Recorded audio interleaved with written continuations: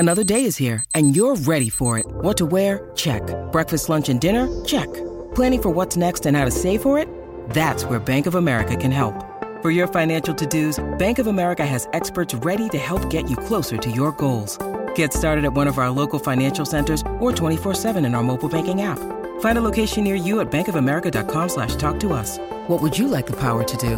Mobile banking requires downloading the app and is only available for select devices. Message and data rates may apply. Bank of America N.A., member FDIC.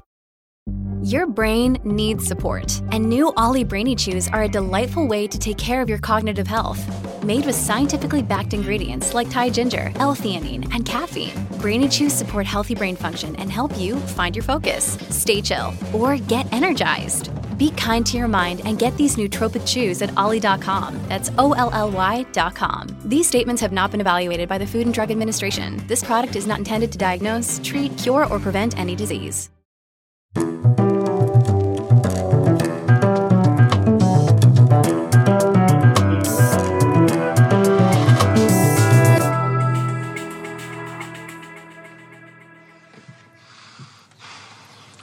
I'll be quite honest with you. I'm torn between breaking your neck here and taking you and throwing you down the stairs. Do you have any idea what it's like in jail? Of course you don't. Tell me, did it give you pleasure to think of me inside? No. But you did nothing about it? No. Do you think I assaulted your cousin? No. Did you think it then? Yes and no. And what's made you so certain now? Growing up. Growing up? I was 13. How old do you have to be to know the difference between right and wrong? Hello, and welcome to the Booker Prize podcast with me, James Walton. And me, Jo Hamya. And what you just heard there was James McAvoy, Romola Garai, and Keira Knightley in the 2007 film Atonement, directed by Joe Wright. The film got 7 Oscar nominations, including for Best Picture. In the end, in fact, it only won for Best Original Score, although that was great too. If all goes to plan, we'll return to the film later. But this being the Booker Prize podcast, we'll be concentrating mainly on the Ian McEwan novel on which the film was based.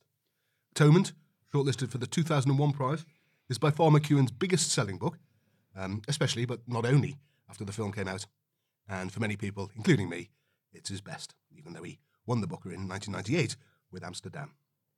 He himself has described the success of the book as a complete one-off, with about 6 million copies sold now, which, if you're not familiar with sales figures for literary novels, translates as absolutely astonishingly loads. And the reason we're coming to Atonement now is because it's September, and so this is the first in an occasional series looking at Booker books that feature on UK school syllabuses, which Atonement has done since 2005, only 4 years after it was published.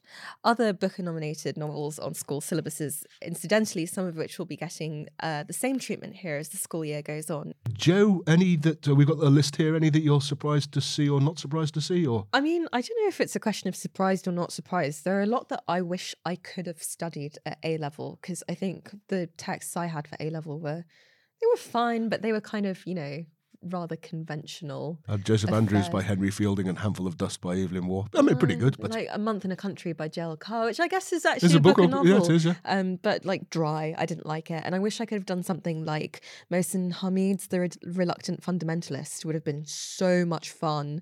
Would have loved to be able to do The Handmaid's Tale. I feel like that is ripe for a load of 16-year-olds to, pick over. Yep. And I, maybe I could have gotten onto Ian McEwan sooner if I'd read Saturday at A-level. Okay, let's have a look at them. I'm rather surprised to see, although very, very pleased to see Spies by Michael Frayn. I mean, not Booker's most famous books, or indeed one of his, but it's a lovely book about 2 boys growing up in the Second World War, clearly autobiographical. For the duration is the bit I remember about it. This place is closed for the duration. Mm. And I mentioned that to someone who grew up in the war, and they said, gosh, that's exactly, we saw the word the duration all the time. So I like that. Big fan of A Brick Lane by Monica Ali, if you can believe the central love affair. Mm-hmm. That would be my main question for the A-level students. Oh, and Waterland by Graham Swift, which I hope we're going to do an episode on anyway. But is an absolutely terrific book, I think. You'd sort of expect some of them at William Trevor's Love and Summer. And what else is a little bit of a surprise? Stephen Kelman's Pigeon English, maybe not so surprising. Yeah, Never Let Me Go by Kazuo Ishiguro. That's I don't know if I find that surprising. No, I mean, he's a I. Nobel winner now. It's No. sort of a given that he's going Yeah, to sorry, to be honest, I've moved on from surprising by then. Yeah. Yes, and do let us know if there's any of those you'd especially like us to do. But as I say, we're starting with Ian McEwan's Atonement, shortlisted, as I say, in 2001, when it lost out to A True History of the Kelly Gang, another historical novel, I suppose, by Peter Carey, narrated by Ned Kelly, Australian outlaw, and a book famous, among other things, for having no commas. Also famous for being the one Peter Carey book that I really like. There were others quite well-known authors on the list.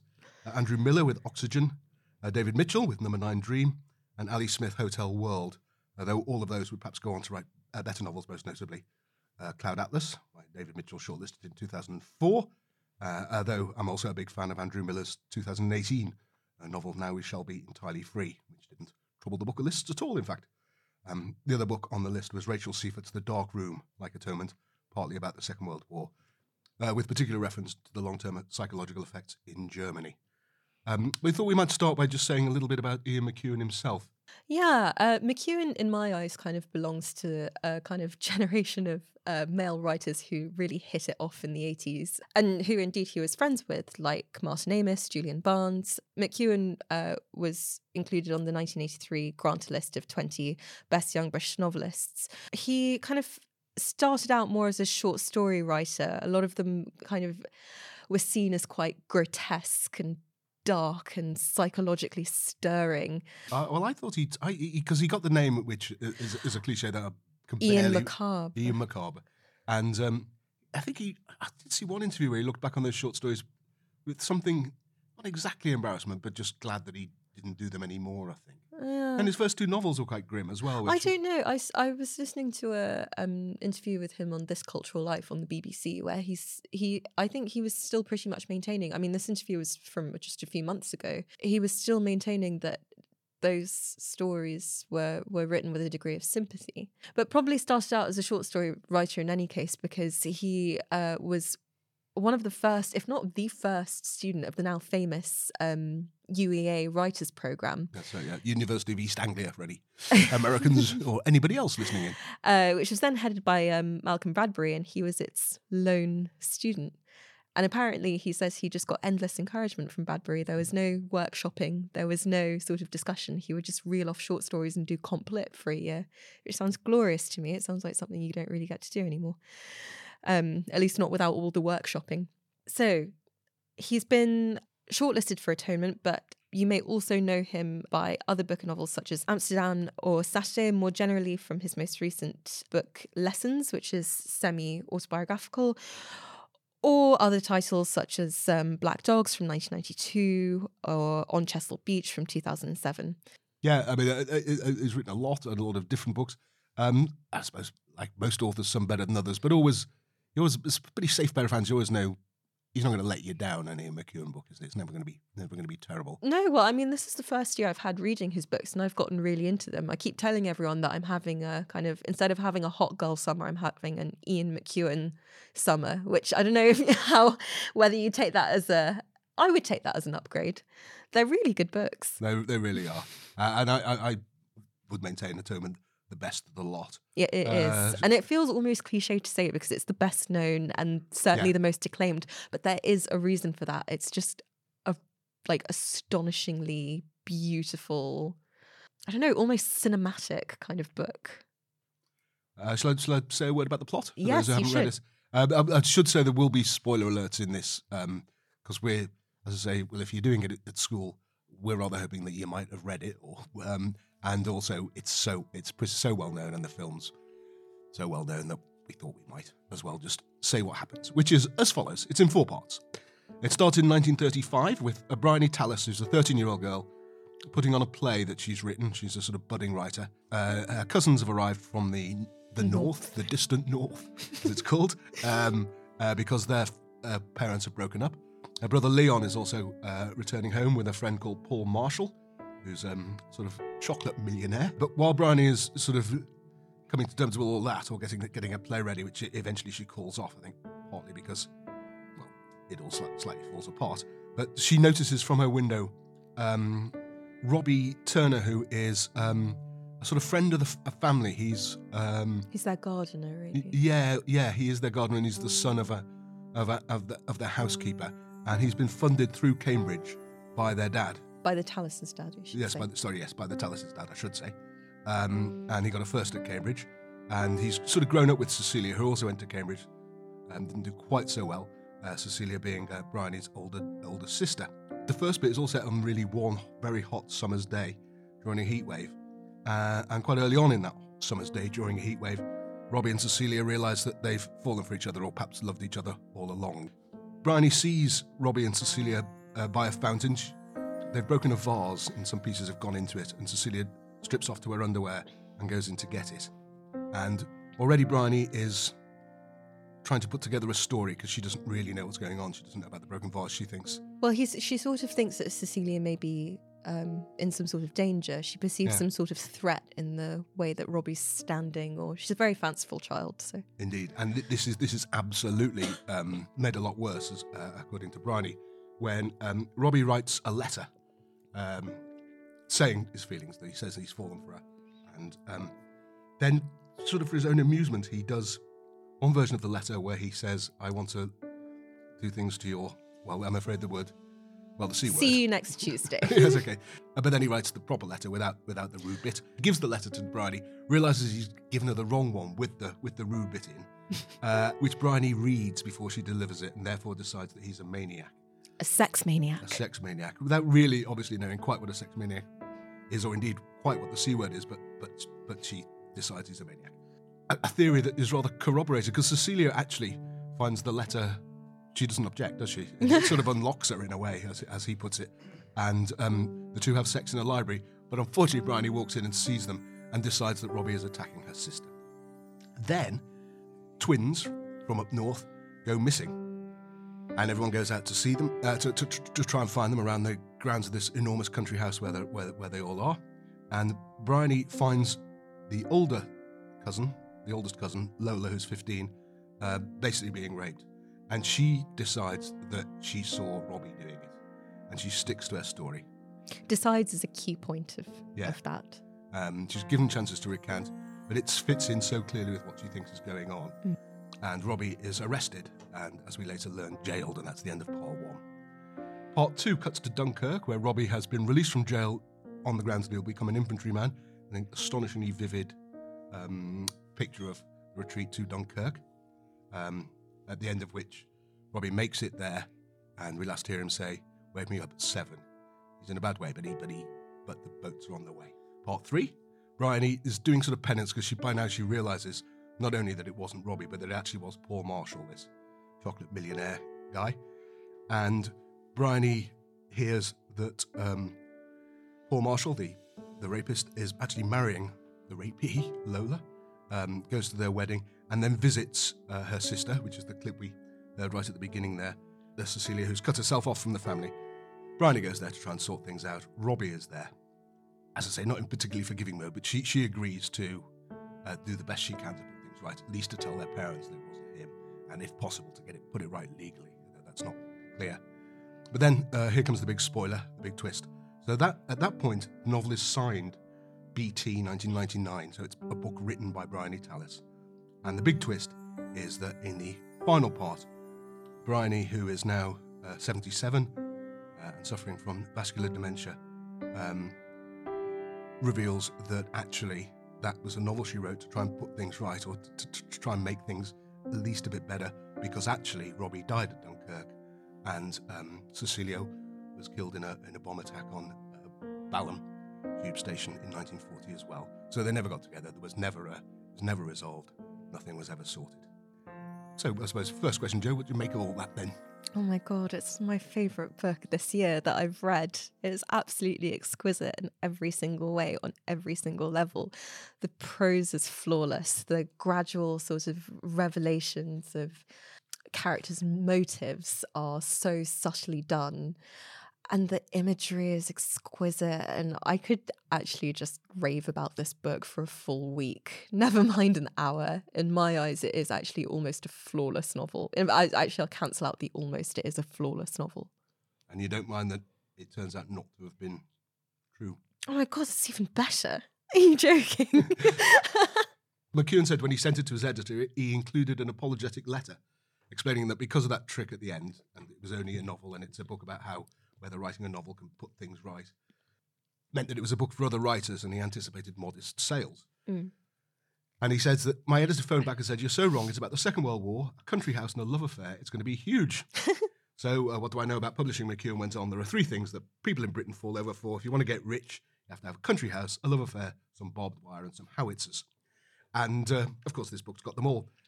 But also that big twist that it's a novel about what novels do to reality, which is fundamentally to distort it. Now, you'll know this, of course, Joe, but there's a debate that writers always have with themselves, which perhaps in oversimple terms is that fiction is supposed to be a portrait of life. But it has the big problem that fiction is essentially orderly. Things make sense. One thing leads to another in a basic cause and effect. Characters are sort of coherent. As you say, you can see their motives, and there's a clear shape. Life, on the other hand, is none of those. So even Bryony, in her younger days, so she the whole of the book, she's rewriting exactly what she saw and what she did. And when she's in the hospital, she decides that, as Andrew, that same problem she faces. She says, the age of clear answers was over. So was the age of characters and plots. She no longer really believed in characters. They were quaint devices that belonged to the 19th century. The very concept of character was founded on errors that modern psychology had exposed. Plots, too, were like rusted machinery whose wheels would no longer turn. A modern novelist could no more write characters and plots than a modern composer could a Mozart symphony. And yet, of course, when it comes to it, she writes all of the characters and plots, the Mozart symphony version. And I think that's the same with McEwan. I mean, you could criticize his books, I think, for being almost too competent. Someone once said of him, in his careful, excessively managed universes in which everything is made to fit together, the reader is offered many of the true pleasures of fiction, but sometimes starved of its truest difficulties. And it's not here. It's not in Atonement. McEwan himself, his next book, Saturday, there's the main character who's a surgeon, Henry Perrone, who is against fiction, because he says moments of precise reckoning are rare in real life. Questions of misinterpretation are not often resolved, nor do they remain pressingly unresolved. They simply fade. And yet, of course, the whole of Atonement is based on the fact that questions of misinterpretation are either resolved or remain pressingly unresolved. So I don't know if I agree with that, because this impulse to wrap something neatly in a bow or to narrativize it isn't just a function of the text itself. And I don't think it's just a function of literature. It's a deeply human thing to do. So a lot of characters in the book do it too. And I was trying to find this while you were speaking.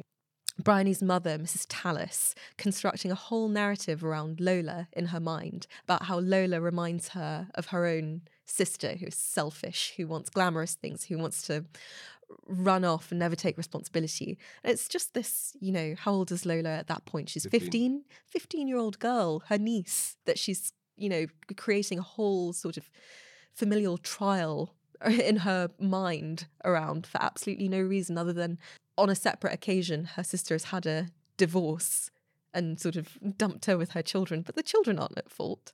So Emily's, an example of this idea of Emily being Mrs. Tallis. Emily Tallis and Mrs. Tallis is this example of the actually, I think, quite chaotic impulse, natural impulse that most people and indeed most characters in this book have to, yes, wrap things in a bow, but then the chaos that springs out of that is, as in this book, is very unwieldy. I mean, Lola convinces herself, it's implied that it's for money by the end of the book.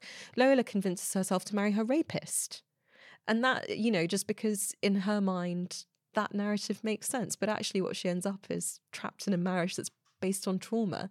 So even in the sort of, I guess, I'm sort of half agreeing with you and half disagreeing with you. Even in the sort of minutiae of this book, you do have that instinct to, to gather everything neatly into a plausible story just on an individual level to make sense of your own life. But the end result is always fairly horrific and nothing like the story you were telling yourself in your head. I mean, yes, Atonement is a very well-constructed novel, but I don't think it loses sight of that very human mess. We've been talking a lot about the form of the story, but I suppose we should actually talk about the story itself, because there's a lot of meat on the bones. So I suppose one of the core questions this book asks is in fact its titular concept, the idea of atonement. Do you think Bryony manages to set things right by writing this book in memory of Robbie and Celia? And giving them the happy ending that life didn't give them. Yes. No. And I don't think me neither. I don't think she does either. On a different level, because there's this very interesting thing that happens when she puts aside childish things and she goes and trains as a nurse. And the reason that she does so is because her sister once did. Well, I suppose there are two questions wrapped up in there, really, now that I think about it. There's the atonement Bryony wants to perform towards Robbie and Cecilia, but then also there's the atonement that she sort of wants to bestow upon herself for all the guilt she feels. So feasibly, the novel makes her feel better, even though it doesn't fix anything. And is that good enough? But then more tangible things she does, like helping wounded soldiers in hospitals.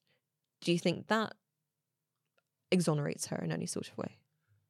A bit, and I think McEwan does too. The book refers to Bryony's crime, and McEwan himself has said he doesn't see it as a crime. And she basically did something terrible when she was a 13-year-old girl who thought she was more mature than she was, and she made a dreadful mistake, and it had unbelievably hideous consequences. But what else is she going to do? Is what she did about the best you can do in those dreadful, dreadful circumstances. I suppose there's also the fact that it's not just her crime, it's also Paul Marshall's for raping Lola. It's Lola's for not speaking up once she'd realised that it wasn't Robbie. I mean, the book clearly says that Lola was attacked while it was dark, so she doesn't see her attacker. But she does at some point come to realise who it is, and she never comes forward. So this idea of it being solely Bryony's crime is a skewed one as well. Yeah, no, I do feel sorry for Bryony. And actually this is a slightly different point, but that idea that things are terrible, so you rewrite them to put them right, I think also explains to some extent why Dunkirk plays such a big part. Yes. Because I certainly grew up, and maybe even you did, the idea that Dunkirk was an astonishing triumph. Triumph, yeah. And the hurrah for the heroism of the small boats and everything. But Dunkirk was an unbelievably terrible rout. It was catastrophe. A cataclysmic defeat that got rewritten by history to make it more palatable. And Churchill making speeches. And McEwan, restores all its absolute horror. Since we've put this forward as a help to students, among other things, we're hoping people of all ages and backgrounds and so on are listening. But you've looked into some questions that seem to come up when this is a set text. Yes. A lot of the questions actually tend to, quite interestingly, they refer to Atonement as a crime novel, which I don't know how far I would agree with that. But they seem to be referring to the idea of Bryony committing a crime and her culpability.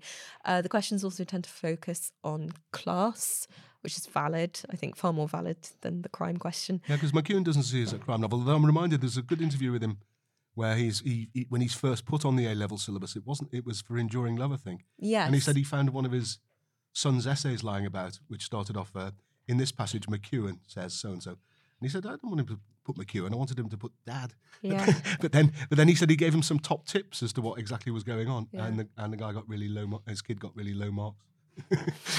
So what does the author know? Because he definitely doesn't see this as a crime novel. He doesn't see Bryony's thing as a crime, he sees it as a mistake, a really sad and regrettable mistake that a 13-year-old girl, particularly an imaginative, budding novelisty 13-year-old girl would do. The class is definitely there. Let's talk about class and love, James. class and love, okay. There is actually quite an interesting link between the two in my mind, where Bryony is concerned. She's a girl who, grows up in this bucolic English countryside manor, and all she does is spend time reading and writing stories about knights and medieval England. Like, even when the C word comes up and she's trying to make sense of it, I mean, she makes sense of it she's like a 13-year-old girl, and she makes sense of it in the most upper middle class way I've ever heard. She says, she tried to prevent it sounding in her thoughts, and yet it danced through them obscenely, a typographical demon, juggling vague, insinuating anagrams, an uncle in a nut, the Latin for next, an old English king attempting to turn back the tide. Can you get onto the bit, isn't there a bit about sort of the figures under a crucifix or something later on. God. 3 figures huddling at the foot of a cross. That the word had been written by a man confessing to an image in his mind, confiding a lonely preoccupation, disgusted her profoundly. My point is that later on in the novel, around this same time, it's revealed that Bryony has actually made moves on Robbie, which he rejected roundly because she was a child. So there's a scene that's recalled, I think by Robbie, in which Bryony throws herself into a river as a way of showing Robbie that she loves him. She wants him to rescue her. And so she throws herself into a river, and he, realizes that she might die and puts his life at risk, jumping in after her to save her. And when he drags her out, Bryony says to him, "Do you know why I wanted you to save me?" And Robbie says, "No." "Isn't it obvious?" "No, it isn't. Because I love you." She, being Bryony, said it bravely, with chin upraised, and she blinked rapidly as she spoke, dazzled by the momentous truth she had revealed. He restrained an impulse to laugh. He was the object of a schoolgirl crush. "What on earth do you mean by that?" "I mean what everybody else means when they say it. I love you." This time, the words were on a pathetic rising note. He realised that he should resist the temptation to mock, but it was difficult. He said, "You love me, so you threw yourself in the river." "I wanted to know if you'd save me." "And now you know. I'd risk my life for yours, but that doesn't mean I love you." She drew herself up a little. "I want to thank you for saving my life. I'll be eternally grateful to you." Lines, surely, from one of her books, one she had read lately or one she had written. And I think there are a lot of things wound into those two scenes when you put them side by side. In the first place, there's, this idea of a 13-year-old girl who has all the time in the world to construct an idea of love out of books or writing them or plays. Whereas if you place that next to Robbie's idea of love for Celia, for this girl who's inaccessible to him by means of, because, he's not born into enough wealth to really access her. He has a far more tortured and protracted time of it. And then I find it really interesting that Bryony's idea of getting Robbie to profess his love for her, should it exist, is essentially through an act of service or servitude, considering that he's already her family's gardener. It's just a little bit too on the nose, I don't know if Bryony is even aware of this as she's doing it. She's probably not, because she's a child. But to her, the only way that Robbie could show her love is by risking his life, or at least sort of discomforting himself immensely, and then for her to say thank you very much. Yes, well, obviously that's from stories that the heroine gets rescued, but from drowning by the. It also, I think, then throws back to the opening scene in the fountain, where Cecilia goes in, and I think Bryony sort of half sees that as Robbie saving her from drowning, or there's something that's part of what happens when love goes on. Sorry to cut across you, but this whole idea of it being Celia who goes into the fountain, Celia who strips herself, there's quite a protracted moment of prose in which she's taking her clothes off. And yes, this is partly because it arouses Robbie, but I guess also because it inverts their roles a little bit. The fact that it's Celia discomforting herself, going into the water, looking for the piece of the vase that Robbie broke. Suddenly she's the person who's sort of, quite literally lower, as she's seeking for the porcelain in the water. And I think the things it may be a more valid start for love in their case than what Bryony demonstrated. The other point I might add about class is even when they're checking out, just to make sure, the police are checking out to make sure it's not that it is Robbie. The only other suspect is the handyman's son. Yes, never crosses anyone's mind that it's Paul Marshall, the chocolate millionaire. And then in another class thing is that Robbie, when he gets to Dunkirk, is suddenly the posh one. Yeah. So he's got these two corporals, even though he's a private, because he can only be a private because he's in prison, but he's leading two corporals, sort of cockney corporals, towards the beaches. And they're struck by his poshness. So then suddenly he's the posh one. It's so cruel. Yeah, it really is. Actually, I could ask you this straight out, Joe, if this fits in. This idea that the most sophisticated readers actually just want to be told a story. Was there any part of you that was kind of thought, when it turned out to all be like a tricksy when Bryony says actually none of this actually happened, it wasn't quite like that. Is there any part of you who thinks, oh, Ian, you didn't have to do that. You could have just ended it where it ended on that happy ending of Robbie and them back together? Or are you way too sophisticated for that? I'm always a bit like that with novels where that idea, that you want to know what really happened, I know is naive, and I know that none of it really happened because it's all fiction. But there is part of you that wants to know what really happened. And what do you mean by what really happened? Well, but Bryony refers to that at one point, slightly right at the end, I think, slightly. I don't know if it's sneeringly or not. I know there is always a certain kind of reader who will be compelled to ask what really happened. And she says the answer is simple: the lovers survive and flourish. As long as there is a single copy, a single typescript of my final draft, then my spontaneous sister and her medical prince survive to love. And she says, no, what really happens is what really happens in the book. But we know it's not what really happened in life, except that what happens in life is in the book. I know it's all quite complicated, but I do. There's with Trixie books, which serve up several endings. It might have been this, it might have been this, it might have been this. There's part of me that thinks, yeah, that's brilliant, because that is, that's how fiction and life work and everything. There's part of me that just thinks, just tell me what really happened, will you? We promised at the start that we'd get back to the film, and so shall we? You're a big fan, aren't you? We shall. Oh my God, I love this film. Actually, I'm going to say that less desperately. So desperately as you like. We shall. It does happen to be one of my favourite films, but I don't think I'm biased when I say that it is possibly one of the most faithful interpretations of a novel I've seen on screen in my life. Astonishingly so, isn't it? I mean, I actually could not see a teacher objecting to a student watching this film as an aid to reading the book. Actually, I had probably seen the film something like, I'm not exaggerating when I say 30 to 40 times before I ever read the novel. And that's actually probably underselling it. And I was quite shocked at how well they paired together. And it's in really unexpected ways too. So a fact that I actually really love, I'm just going to drop this in because it's one of my favourite things about this. The first part that takes place in the Tallis household, where this idea of a hazy summer day where the Tallis' wealth is abundant and anything might happen, and there's this sort of gauze of fiction that you don't know about covering the proceedings, which will be broken by the end of the film.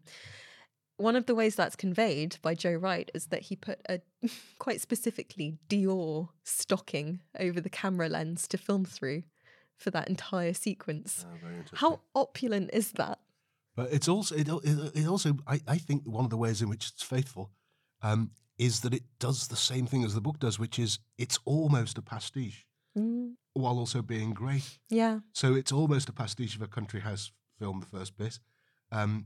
It was most famous for the, I think when it came out, as I remember from the reviews, there's an astonishing sort of shot, what's that shot where you could just go sweeping? It's like a drone shot. Yeah, go right over the top and showing the beaches of Dunkirk. But at the end of that, you don't think, wow, the beaches of Dunkirk. You think, wow, what an amazing aerial shot. and also, particularly the end, so it has the same twist at the end. Vanessa Redgrave turns up as the elderly Bryony and says, who can, I did the right thing. I've given them their happiness. I gave them their happiness. And then we cut to them being happy. So Robbie and Cecilia, after the war, arrive at this house. And they're sort of on the beach with the waves crashing. They're swinging each other by the arms. That footage looks like it's been shot on a Bolex as well. Yeah. And the thing is, I don't think many people in real life do that. No. Loads and loads of people in films do. And yet it's still affecting. Yeah. So it's a slightly corny, filmy thing, and yet it still really, really works. Just like as in the book, some of the writing, a little bit over the top, a little bit, but it still really, really worked, and it equally deliberate. Yeah. I think perhaps some of the things that you'd miss if, I remember being a student. I know that if I could, I'd watch the film instead of read the book just to save myself some time. But some of there are things that the film misses. I think it does a good job of conveying a young Bryony's sort of desire to write and her fancifulness, but it doesn't fully get to the extent of how indulgent and wide-ranging she is with fictionalizing aspects of her life. So, for example, there's a whole sort of paragraph that we spoke about of her trying to make sense of the C word through references to crucifixes or Latin or whatever. In the film, that is just conveyed through. It's actually probably why the score got an Oscar out of anything. Kind of the sound of a typewriter going through her mind as she's reading. But it doesn't really, you don't really see it from the kind of upper middle class thought or chain of thought that runs through her head. All you see is the shock on her face. So finer points like that a film can't really convey. And also some things it's just not time for. So the retreat to Dunkirk is quite like all the details that McEwan researched in the Imperial War Museum, the astonishing details. Quite a lot of them get lost.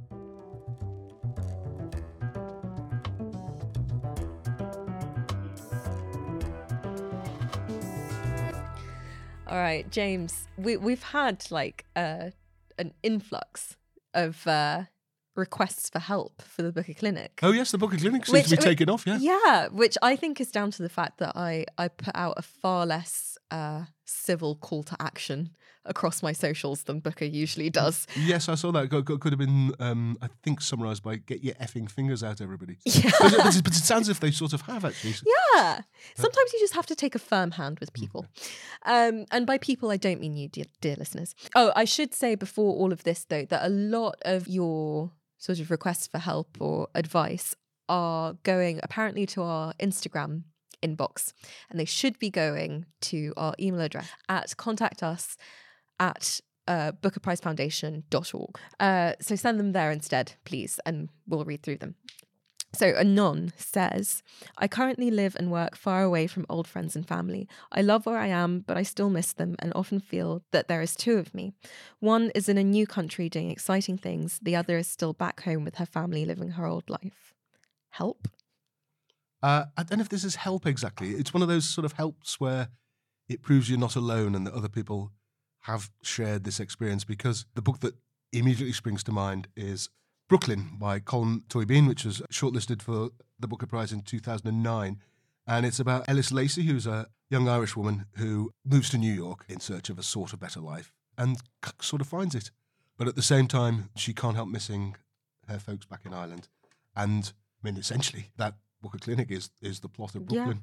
Yeah. And I hope that make you realise that it doesn't give you the answer. It just shows that is a difficult situation that has been faced and is faced by Ellis Lacey, and very touchingly and very honestly in Brooklyn. So I think there'll be some consolation in the recognition of that situation. I hope so, and good luck. That was actually going to be my recommendation as well. And actually, though, there's a really great film adaptation with Saoirse Ronan, actually. Oh, yes, who plays the young Barney Tallis. It's all fitting together. And not only that, a screenplay by a Booker long-listed author. Nick Hornby. Indeed. So that rounds us off really nicely. If you have any dilemmas that you'd like us to help you with through the medium of Booker literature, once again, please do send them in to contact us at bookerprizefoundation.org. And don't forget also, if you any books on your school syllabus you'd like us to cover, then do send them in. But this podcast being what it is, ruthlessly, they have to have been at least long-listed for the Booker Prize. And I think that's it for today, is it, Jo? Yeah, that's it. Good luck with your A-levels. Good luck with your A-levels. And if it helps, which it might not, when I, at my great age, have anxiety dreams now, they're still all about A-levels. So good luck. Really? Yes, they really are. Do you know what? The best advice my teachers ever gave me was just, like study consistently, and the night before, just do something really, really fun. And the morning of, just relax. Like, don't do all the cramming and the revision. Just chill out. Like in the roughly about 30 hours prior to the exam, let it go. That's your advice from your Auntie Jo there, kids. That's it for this week. If you haven't already followed the show, please do, and remember to leave a rating. You can find us at thebookerprizes.com and on Twitter, Facebook, Instagram, TikTok, and Substack at The Booker Prizes. We'd love to know how you get on with your studies for Atonement, or what you thought of Atonement more generally. Until next time, goodbye. Bye.